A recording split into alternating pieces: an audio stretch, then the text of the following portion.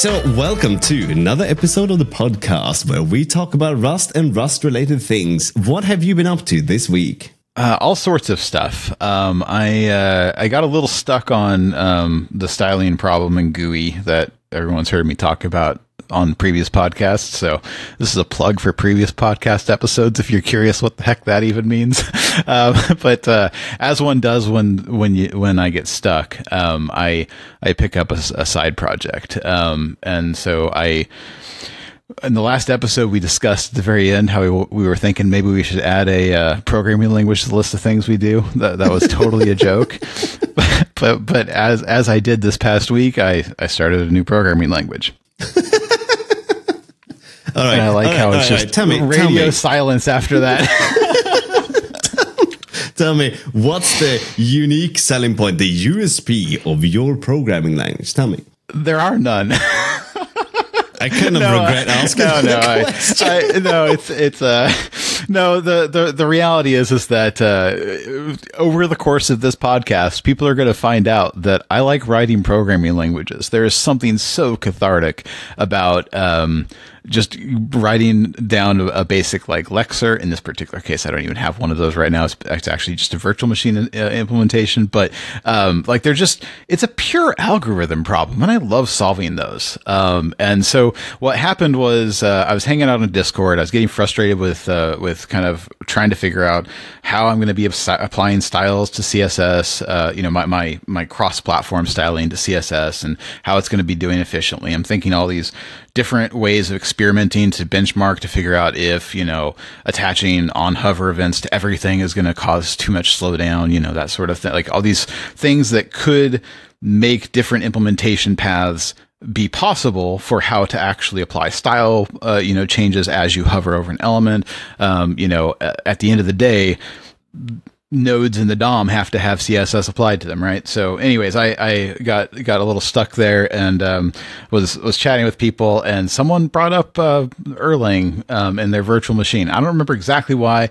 I think it had something to do with the Elixir programming language. And I realized that the last time that I had written a programming language in Rust, I think it was last October, I had written one that was completely safe and in the process of testing how fast some very arbitrary problems like Fibonacci recursive was, I found that Erlang was really, really, really, really fast, way faster than it ever deserved to be. And I never really investigated why. The past few days, I've been playing around with creating a new, mostly safe virtual machine in Rust, inspired by the Beam virtual machine. Because of that conversation I had with some friends the other night, it turns out there's some really interesting design concepts. And I don't know if this is where, a hypothetical GUI language will actually run from or whatever someday.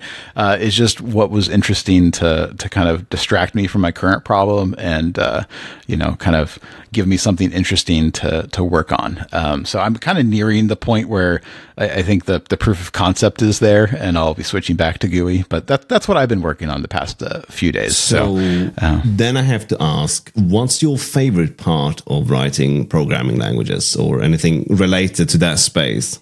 I think it's just the feeling of joy you get when you finally click run on something and you realize that like all of the conversions that had to take place to get you from, whatever you consider your source code to the point that whatever, operation you were testing completed successfully. Like there's just something so satisfying about writing a unit test that, in this particular case, the virtual machine supports multi-processing where you can spawn, tasks and stuff in it and things.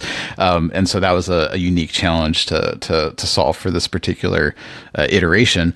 And yeah, I think that, when I first got the ability to spawn and receive messages back from the spawn task working, like I was so excited. And the worst part is that it happened at like 9 p.m. my time when none of my geeky friends are online. So my wife had to listen to me try to tell her what I just done. And it was really, really not a good conversation. So No, I was thinking about this. I had this conversation with the wife yesterday. I said, I've been working on this thing for this 2 library for over a year now, and I said, like, there's no way I can show this to you where it's going to make any sense, because she look at it and go, well, congratulations, you invented the 80s, right? There's no, I can like, oh, check out what I did. And she's looking at me and like, are you from the past? Right? There's nothing I can do. So I feel your pain, right? Now, what I meant with my question though, a little bit, I just want to just throw this in there, right? Because I'm fishing a little bit, because I like this space too, but I actually like to do this as a sort of a relaxing hobby, right? Now, I don't write programming languages for fun as a hobby, okay? But I like writing lexes and parsers just because they are always so nicely organized in Rust that you kind of end up with this match statement, right? Well, I was going to say that the analogy for that I came up with for describing this to the wife was how when you're a server in a restaurant, you're taking orders from people and you're not actually doing the cooking. You're asking other people to do the cooking. And so I told her that the spawn operation is as if the order, basically wrote the ticket and sent it off to have the meal produced. And then the goal was that eventually someone will say, order up. And, she'll retrieve the order. And, that's the equivalent of passing a message to a remote worker and getting it back from the worker as well, and getting a response back from the worker. And she actually understood that analogy, but, the clearly the details of how much complicated stuff behind the scenes needed to happen to make that work were lost on her. So, but yeah, no, I think that's, I haven't done a lexer and a parser for this particular one because, I don't have an actual language right now. Right now, all I have is just virtual machine instructions, because really what I did was I started with the Beam virtual machine and thinking about how it worked and trying to translate it into, I wasn't actually planning on making it be pretty much completely safe. I was planning on embracing unsafe with this iteration. That's one of the things that I thought would distinguish it between the current virtual machine project that I thought was what I might be using to build a new language someday, Bud, which I'll link to in the show notes, and this particular one. And so, yeah, there's like just a lot of different ways of how things are encoded in the virtual machine, where Bud was wrapping everything in an enum and an arc that would box the managed types from the Rust side.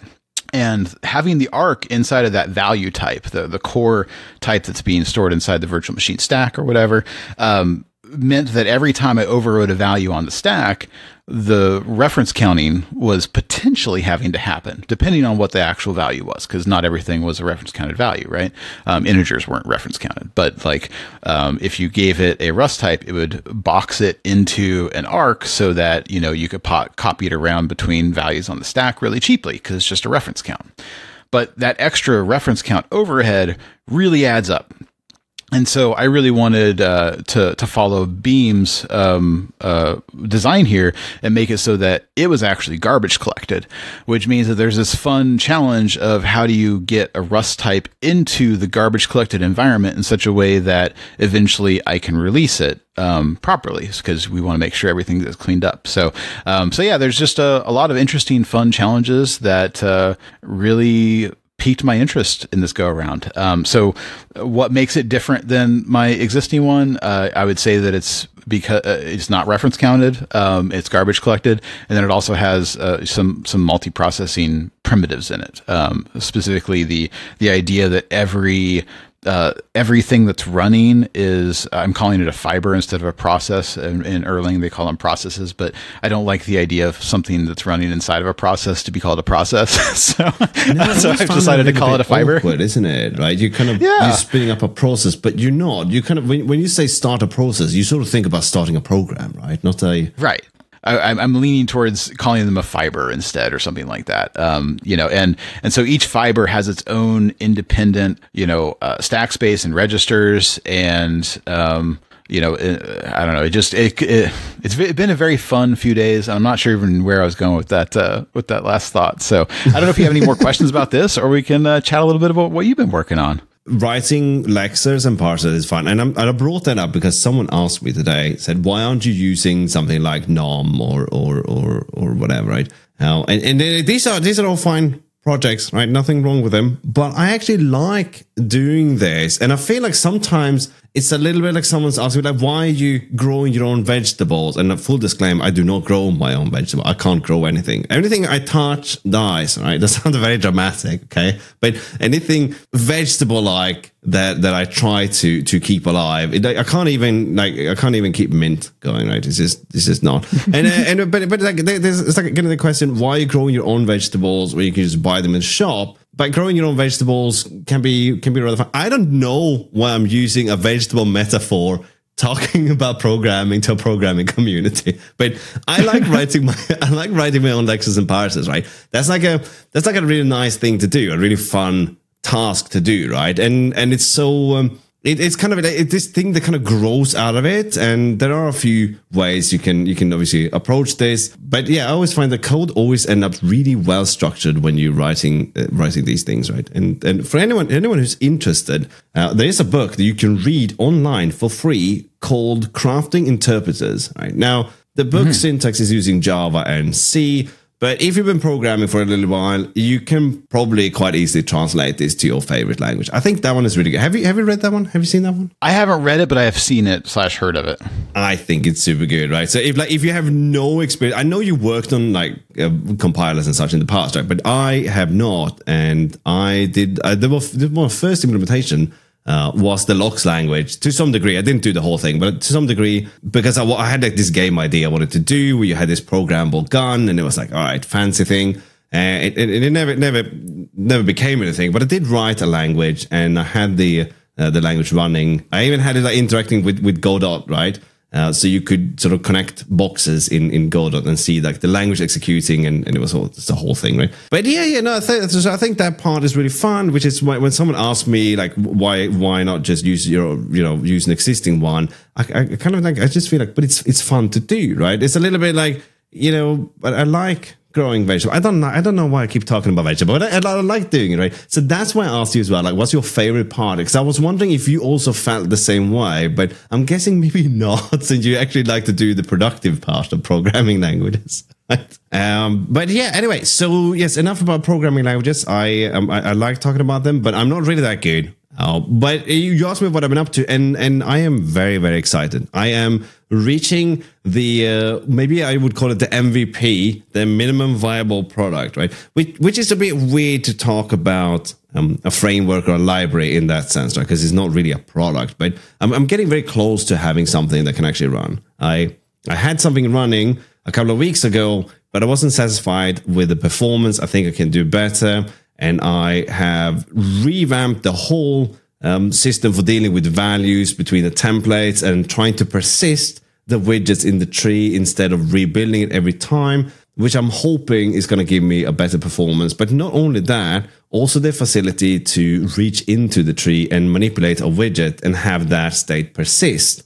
Because it's quite frustrating if you do something to manipulate a widget and then you have to do it again because you rebuild the tree kind of thing, right? So I'm very close to that, to the finish line. I don't know if this happens to you, but I gotta hold myself back a little bit because I just want to bang out the code and get it working. But I'm afraid that in doing so, I'm going to introduce some really bad code, right? Because it's a little bit sloppy. You kind of just like throw everything at it. Like, yeah, we gotta reach the finish line, right? But I gotta hold myself back a little bit when I'm doing this thing. Do you end up in that situation? There are so many unwraps in my code right now on this particular language. Yes, like that's like to me. There's like I don't know if it's really the same structure that I want to say here, but there's. The first 90% of a Rust project involves a lot of unwraps and no error handling and stuff. Then the second 90% of the project is where you actually go and handle the errors properly. That feels like what it happens to me sometimes. That's not always true. Sometimes it makes sense to build in the error handling from the start, but like I am very much a pragmatist because of how good of the refactoring experience is in Rust to happily write a bunch of bad code knowing that I'll be able to refactor it. So I won't I won't make really, really, really bad things, like horrible design decisions, but I'll sit there and be happy to do an unwrap temporarily, knowing that I'll come back and get it later. I add a little to do everywhere where I have an unwrap, and it's not that you unwrap and then you kind of move on, because when it comes to unwrap, you're kind of omitting quite a big portion, because you might not have decided how you're going to do error handling yet, and you haven't decided whether it should be an option or result maybe. So I think unwrap is really good when you're prototyping, but I do leave a little marker in the code. So when I get to the point where I'm sort of happy with something, then I can just search for all these markers, all the to-dos, right, in the code, and then go and resolve these, right? But I actually am completely anti-unwrap. Specifically unwrap with not the unwrap ors, but like those are very useful. But but specifically just unwrap as a base function. If I release code that actually has that in there, I feel that's a problem. When I say release to creates IO. To me, if I truly expect that to not ever fail, it should be an expect instead of an unwrap. And there's a nice helpful Clippy lint for that. Well, what Clippy notices is whether a function will panic without having a panic comment for the documentation, and that helps mostly catch the unwraps, but I also just search my entire project for unwrap, open parenthesis, and find any situations where I'm doing that, and switch them out for expects or insert the proper error handling. So I have a lot of to-dos as well. The to-do macro is incredible, but sometimes you want code to actually run. So I have a lot of to-do comments in addition to the to-do macro usages. I love, that was honestly one of the first things that I fell in love with Rust, is having a to-do macro. I don't know how much you love it, but I absolutely love being able to write to-do, knowing that when it panics, it gives me a special, not yet implemented, as opposed to, what is this error? Is this something I expected or not? No, this is actually, I just haven't done this yet. I never used to do, and I get this question of, why don't you use unimplemented? Why don't you use to do? I just bang out panic. But that's only, I never really use panic. I have not had a reason to use the panic macro specifically. So for me, it's a case of searching through the code base for to do and for panics, right?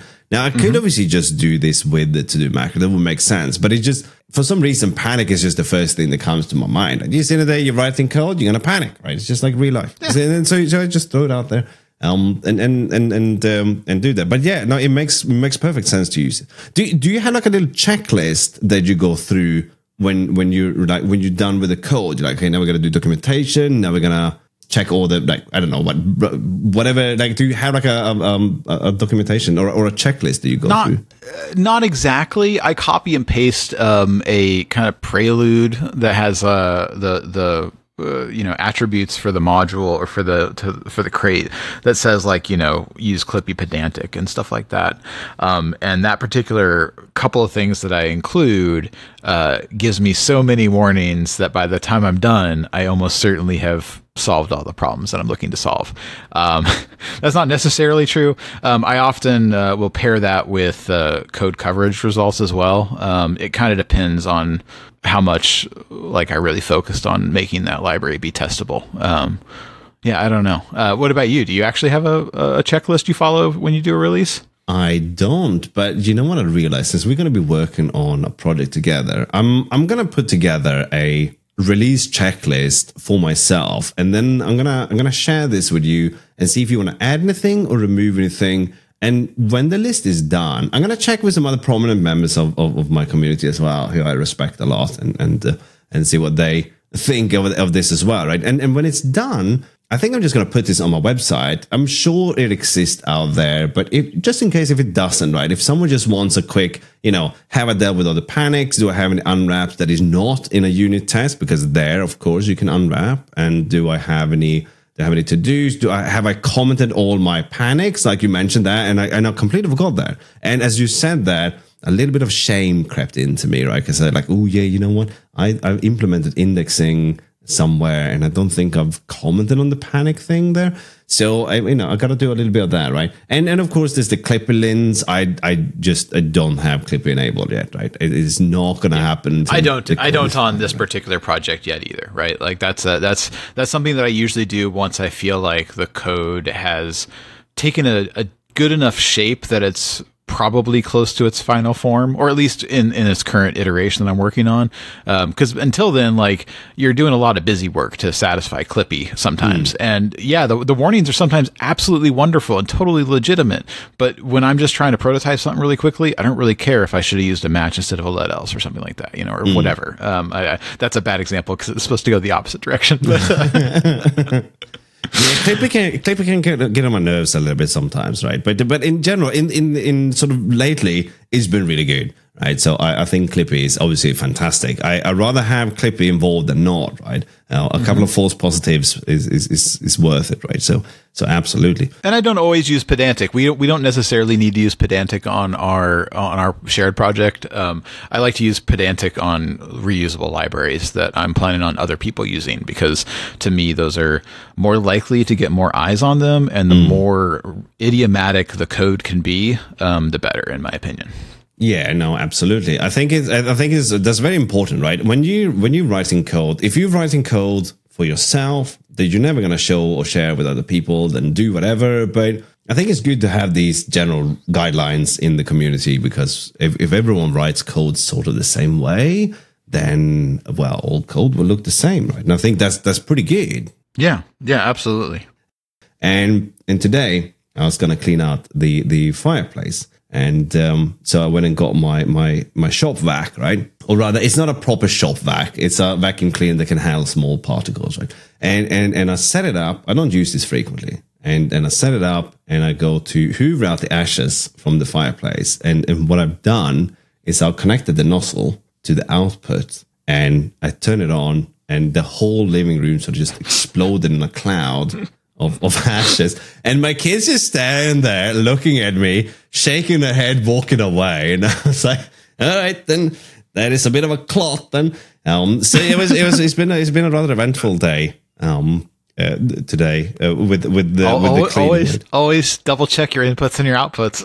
Exactly. See, if this was Rust, you would just write the fireplace to not accept a Hoover that is generic over the output, right? It would be perfect. I actually use you're familiar. I think I've talked about this before, but are you familiar with the type state pattern, right? Yes. And if you listen to this and you're not familiar with this thing, just go and search for Rust type state. We'll put it in the show notes. Our listeners don't have to do hard work like searching. They can just look in the show notes.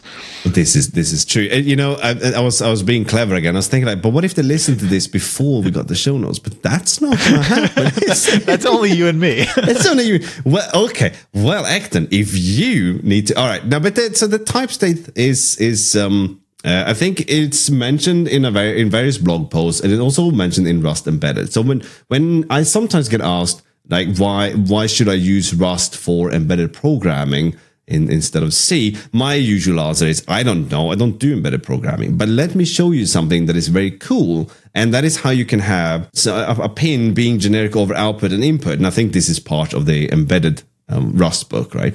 That shows it, and you cannot read from an output pin, and you can't write to an input pin because the functions aren't implemented. And so you catch this at compile time. And I think this is one of those really nice features of the type system, right? That I thoroughly enjoy. I didn't even remember why I started talking about this, but yes, because I don't know, but I had my living room go ahead. with ashes. That's why. Oh, right. I was going to say I had a very similar, I have a similar architectural thing that I haven't enforced at the type level in Rust yet. But I know that I want to. It's just a pending refactor in the virtual machine, because there are registers. This is a register-based virtual machine, and some registers I don't want developers to actually be able to write to, but they should totally be able to read from them.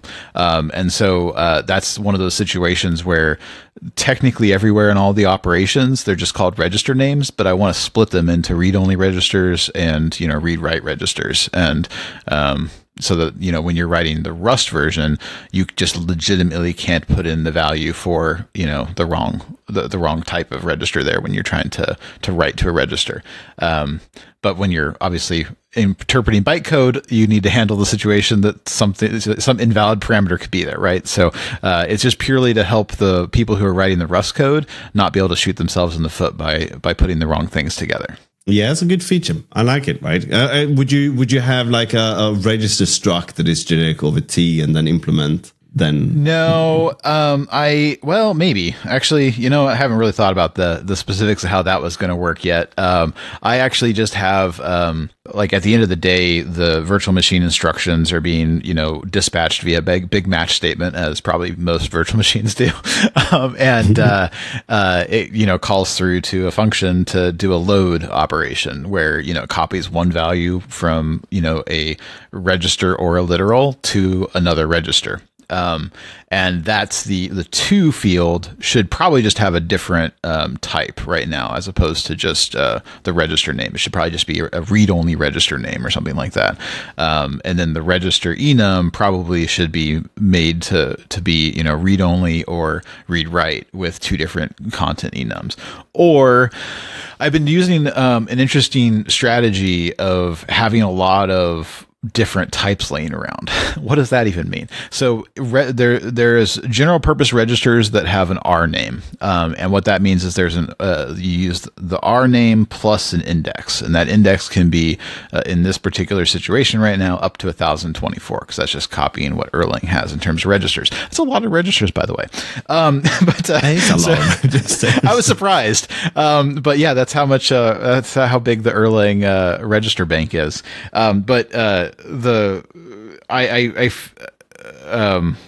I don't necessarily think that genericizing what the register container is will help implement the function that does the match statement on register name and actually enforce it there. And that's why I feel like at the end of the day, just having it encoded in the enum itself and making sure that I only accept the correct parameters will be enough. Because at the end of the day, all the registers really are is just essentially U64 in my particular virtual machine. And it doesn't really matter whether or not they're read and write, because the virtual machine itself is going to have to update those registers. It's just purely that the end users, the virtual machine code that's running shouldn't be able to touch those registers. I have done maybe just a handful of virtual machines, right? But when I say a handful, I mean the number of hands I have, which is 2.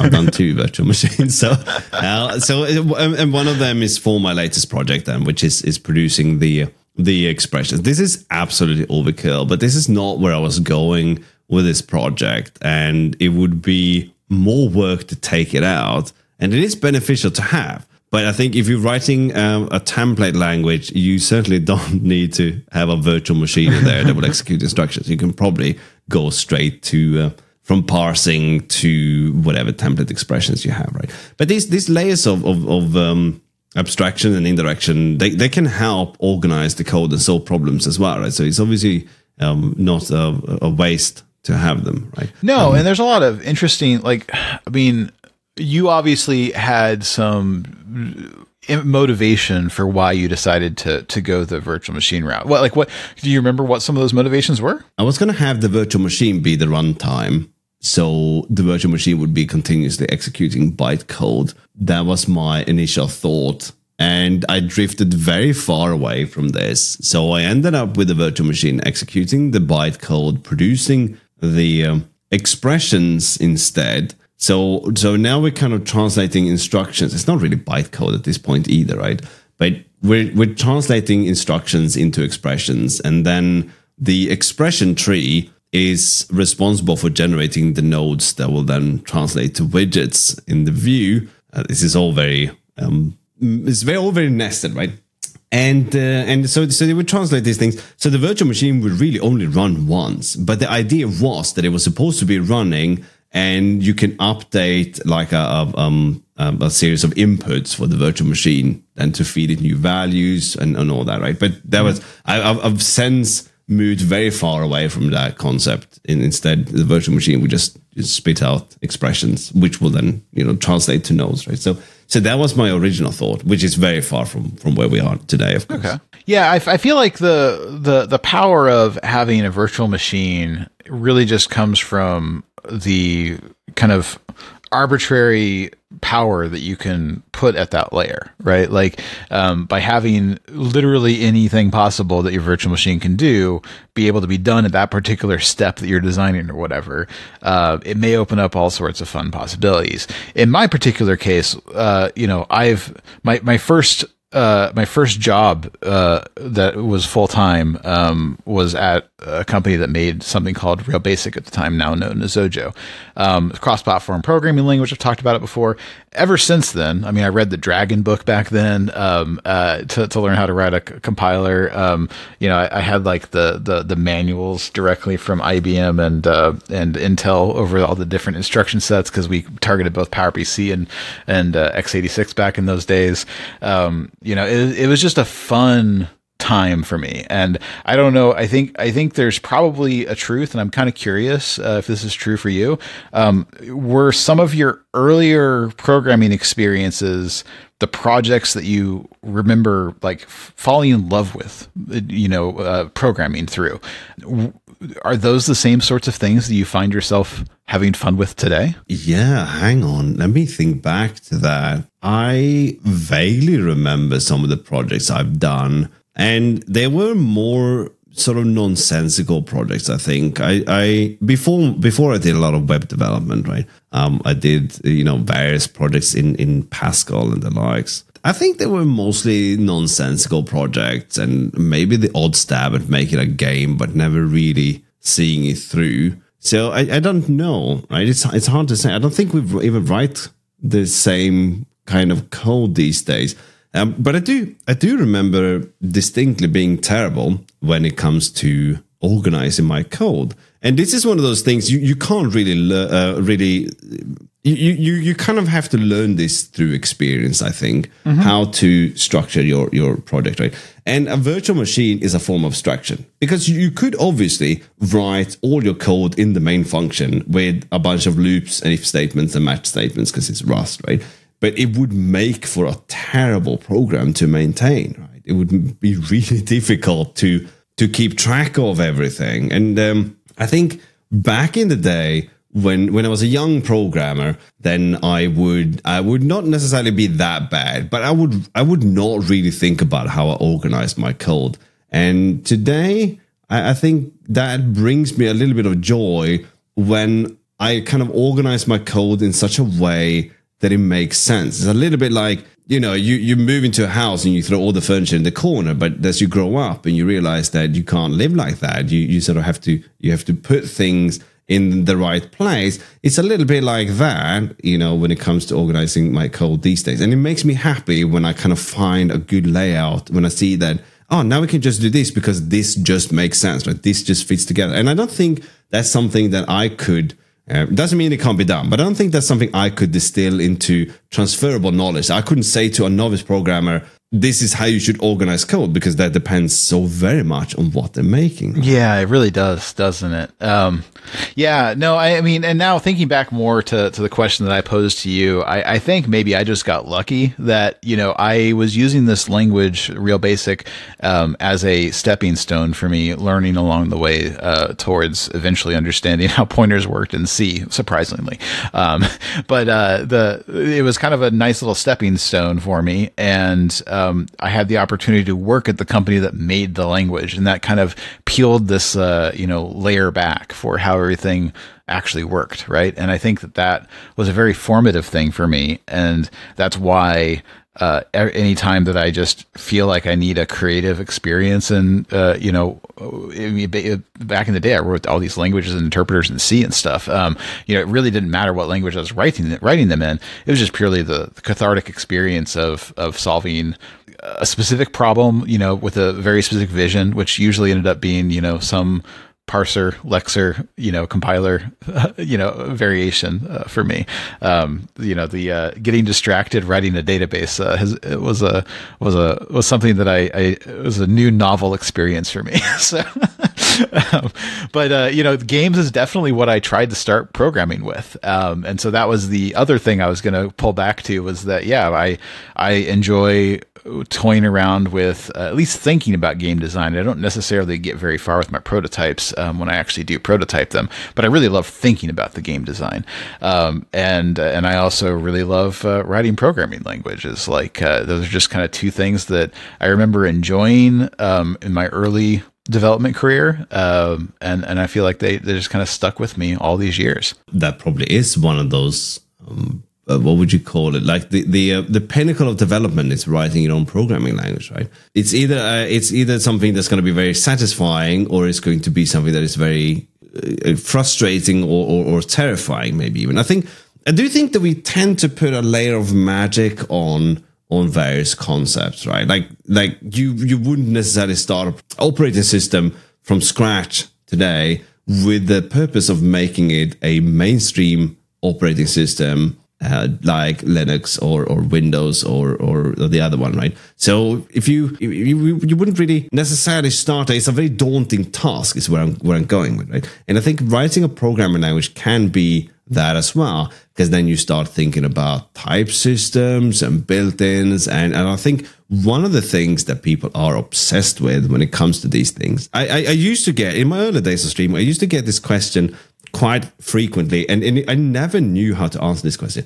Is Rust faster than C? And I'm just like, in what metric is it faster to write? Is it you can write C is only one character, and it takes you longer. It takes you 4 times as long to write Rust. Okay, so it's really hard to sort of specify these things. But execution performance is one of those like that you're going to think about writing a programming language, right? And you yourself have a new virtual machine.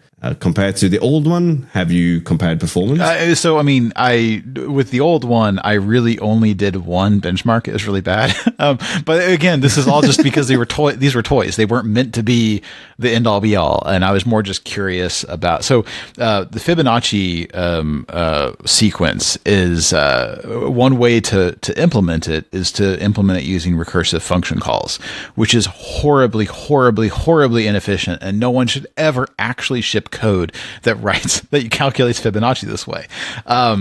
But it's a really good way to cause a bunch of operations to happen in a virtual machine. And when you think about it, the operations that are happening are you're calling a function. So that's a very common operation, and you need to pass in. So the recursive Fibonacci is defined as, the function is like, if it takes one parameter for what number of the series you're calculating. And if it's less than or equal to 2, or actually if it's less than or equal to 2, you just return the numbers directly. If it's greater, then you call Fibonacci n-1 plus Fibonacci n-2. And that's the whole algorithm. So you can call Fibonacci now and it'll just recursively call. But by the time that you do like Fibonacci 35, because it's calling Fibonacci 34 plus 33, and that one's then in turn calling Fibonacci 33 plus 32, and so forth and so forth, and on and on and on, there are just thousands, like hundreds of thousands, I think, even at that level, of function calls happening. So it's a good, very basic, benchmark of just understanding roughly how fast something is. And Bud on my machine was able to execute Fibonacci 35 in about 1.5 seconds. Python, the same implementation, was about 2.1 seconds. Rye was like 11 seconds, if I remember right. Something like this was all in October. So there's a blog post I'll link to that has some of these numbers in it. And then my new virtual machine is at about 800 milliseconds. And I don't remember what Erlang was back in the day when I tested it, and I haven't actually even tried it this time. Because one of the benefits of Erlang's virtual machine is it has tail calls and it has registers, which if you write your functions in such a way that you can that you're not smashing those registers, you can like make this almost be instantaneous, which is not what I've done here. I'm still doing an apples to apples comparison. The speed difference between Bud and what I have today is, as far as I can tell or guess, is purely the reference counting bit. And that's, I'm happy to have eliminated that, but I still haven't done the actual garbage collection phase yet. So, there's a little bit of, not quite fair comparisons, but, this particular algorithm isn't running into any memory constraints. So that's not actually so. But yeah, I don't know if it's been a little bit since we chatted about like the game itself, and some of what we talked about last week about whether or not GUI was a right choice, versus using another framework or whatever. And by the way, the several people that have reached out saying that they're excited or interested in what might might become of GUI. Thank you so much. I really appreciate those words of encouragement or interest, at least. But one of the things that I need to understand if we're going to use GUI is what is your current vision of the game's user interface? I it's been a while since we chatted about it, and I don't know how much you think about these things and how much your vision changes over time. Are you still mostly imagining a fairly basic MUD interface, or have you started thinking more of a traditional game interface? I think about this quite a lot, right? And I imagine quite a lot of these things, right? And I want sort of meander a little bit in my imagination, and something that comes to mind from time to time when it comes to sort of like the overview. Sometimes I try to simplify this, and I don't know if you're familiar with Wasteland 1.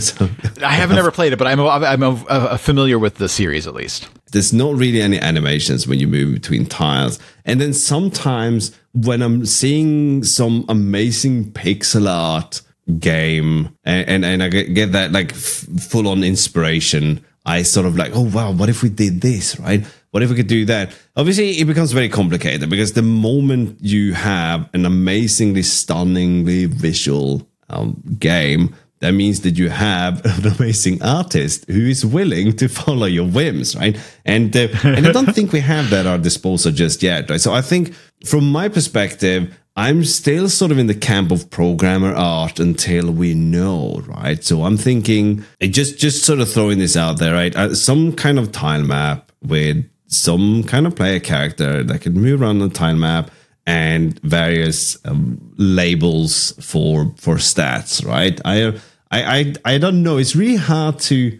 sort of describe this on a podcast. So one of the things that we've talked about is like having, messages of like what's happening in the room you're in or something, right? Like that, like status, like a where in this interface do you see this? Do you envision like, obviously it's not going to be half the screen, but just pretend like I'm dividing up the screen in rough regions, that like the left portion of the screen is this tile map and the right portion of the screen is like half split with, the character stuff on the top and like messages on the bottom. Like, is that roughly the type of layout you're thinking about? Or are you thinking like the messages might be overlaid like some MMOs where there's like a chat window that as you mouse over it, it becomes opaque in the bottom left. Like that's how a bunch of MMOs work. I don't know. What have you been like? What's your vision? Well, now sort of just chatting about this, I would place the sort of the output window either at the bottom or on the right hand side. The sort of and it would be rather prominent, right? It's quite important that you can read what is actually happening, right? And on the top of this, one thing I want to add to this thing, because we're talking about GUIs and user interfaces. There is one thing that, and I don't know if I'm going to shoot myself in the foot saying this or take on more work than we have to, but for some reason, selecting, copying, and pasting text is very important, because when you're going to do something like login, you want to copy the password from your password manager and all these things. That's so those, I think you would be pleasantly surprised if you dusted off the old version of GUI and tried out one of the like examples that actually has multiple inputs. The tab focus is really good.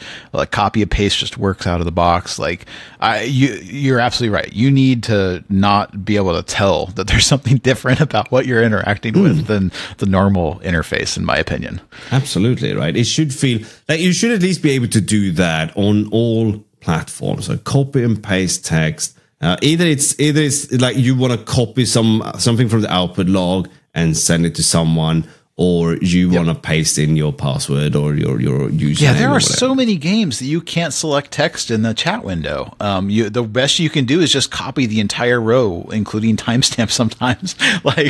Yeah. No, I think that's kind of important. I can see that for like a full screen 3D game with a lot going on, that maybe they've omitted that part. But I think for a casual game and a game that's very, interacting with the community, that being able to share text from your output log and such is going to be more important. Yeah. And I absolutely, I don't like it when people share code with me and they do so via screenshots, because I can't do anything with this code, right? So being able to copy and paste something is very important, right? And not just sharing screenshots, right? So that's very important to me. I would say, like, in general, labels and progress bars and copy and paste text, like that's and a canvas to draw on. That's like the basics of what one would need. And probably buttons as well, right? But I think that chat area or message area, whatever you want to call it, is pretty important to me too. Like when we first started talking, we had even talked about the idea of making this so lo-fi that there was barely a tile map. Like it was the most, like, maybe even used, characters, like, ASCII type characters as the pixel unit, right? Like that lo-fi, which also can be hi-fi in a different way, right? Because obviously by having a bunch of different characters, you can express some interesting state in very little amount of screen real estate.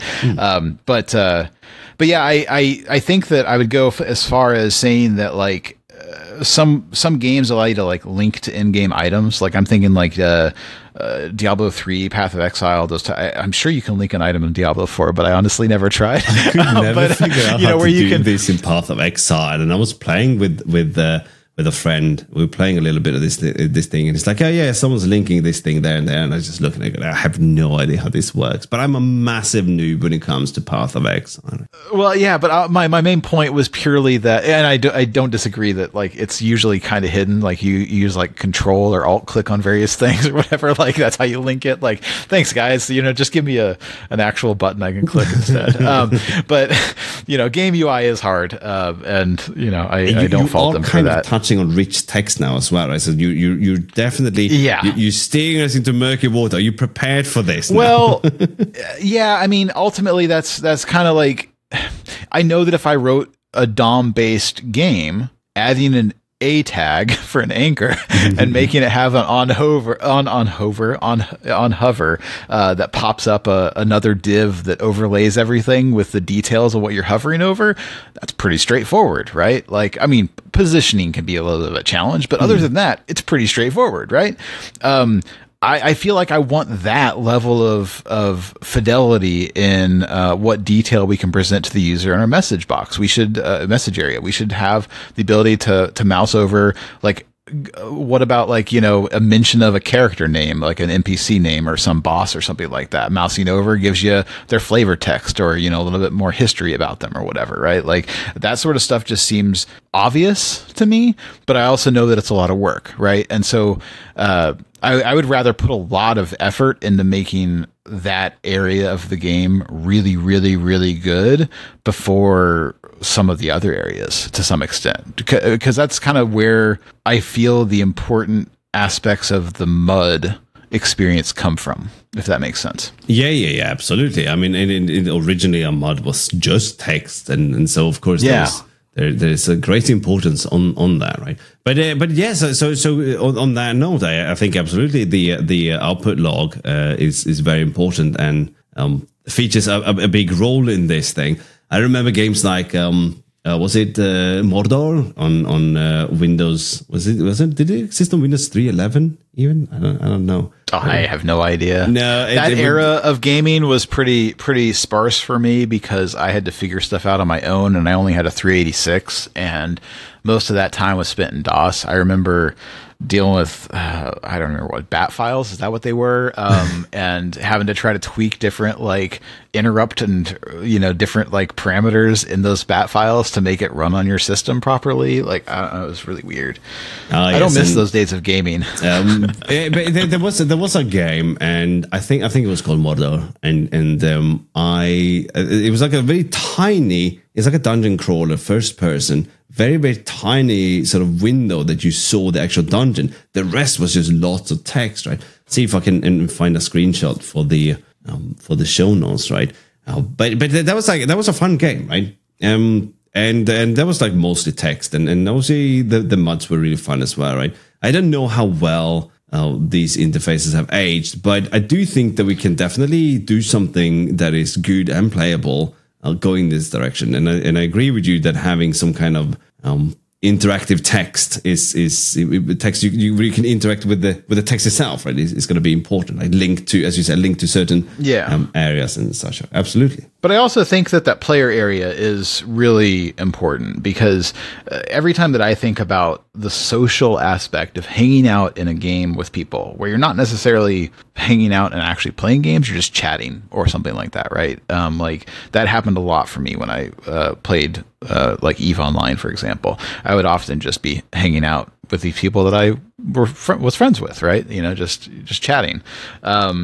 And I think that being able to see your character and see other people's characters and have their character avatar be able to be customized is just critical for making a game that's good to have that sort of persistent, I'm going to just log in, see what people are up to and chat. I may not actually do anything myself, just hang out. And that's the type of environment that I want our game to facilitate. Obviously, there needs to be stuff for people to do in the game other than just hang out. Otherwise, there's not a reason for the mass of people, so to speak. Obviously, if we get like 10 people, I'll be happy. But the mass of people to play this game in, to have a reason to log in, so that when I do feel like I would like to hang out, maybe not even play the game, just hang out and see what people are up to. That there are people actually doing stuff in the game, right? You still have to have a reason for people to do stuff, even if you still want there to be the social aspect too. Yeah, so you do need that kind of interaction, and obviously the to me this is like twofold, right? There is the interaction that you talk about when you kind of just log in, you talk to the people you got to know over time, and you do a little bit. And then there's the other one where you're playing the game, you're pottering about and executing tasks, right?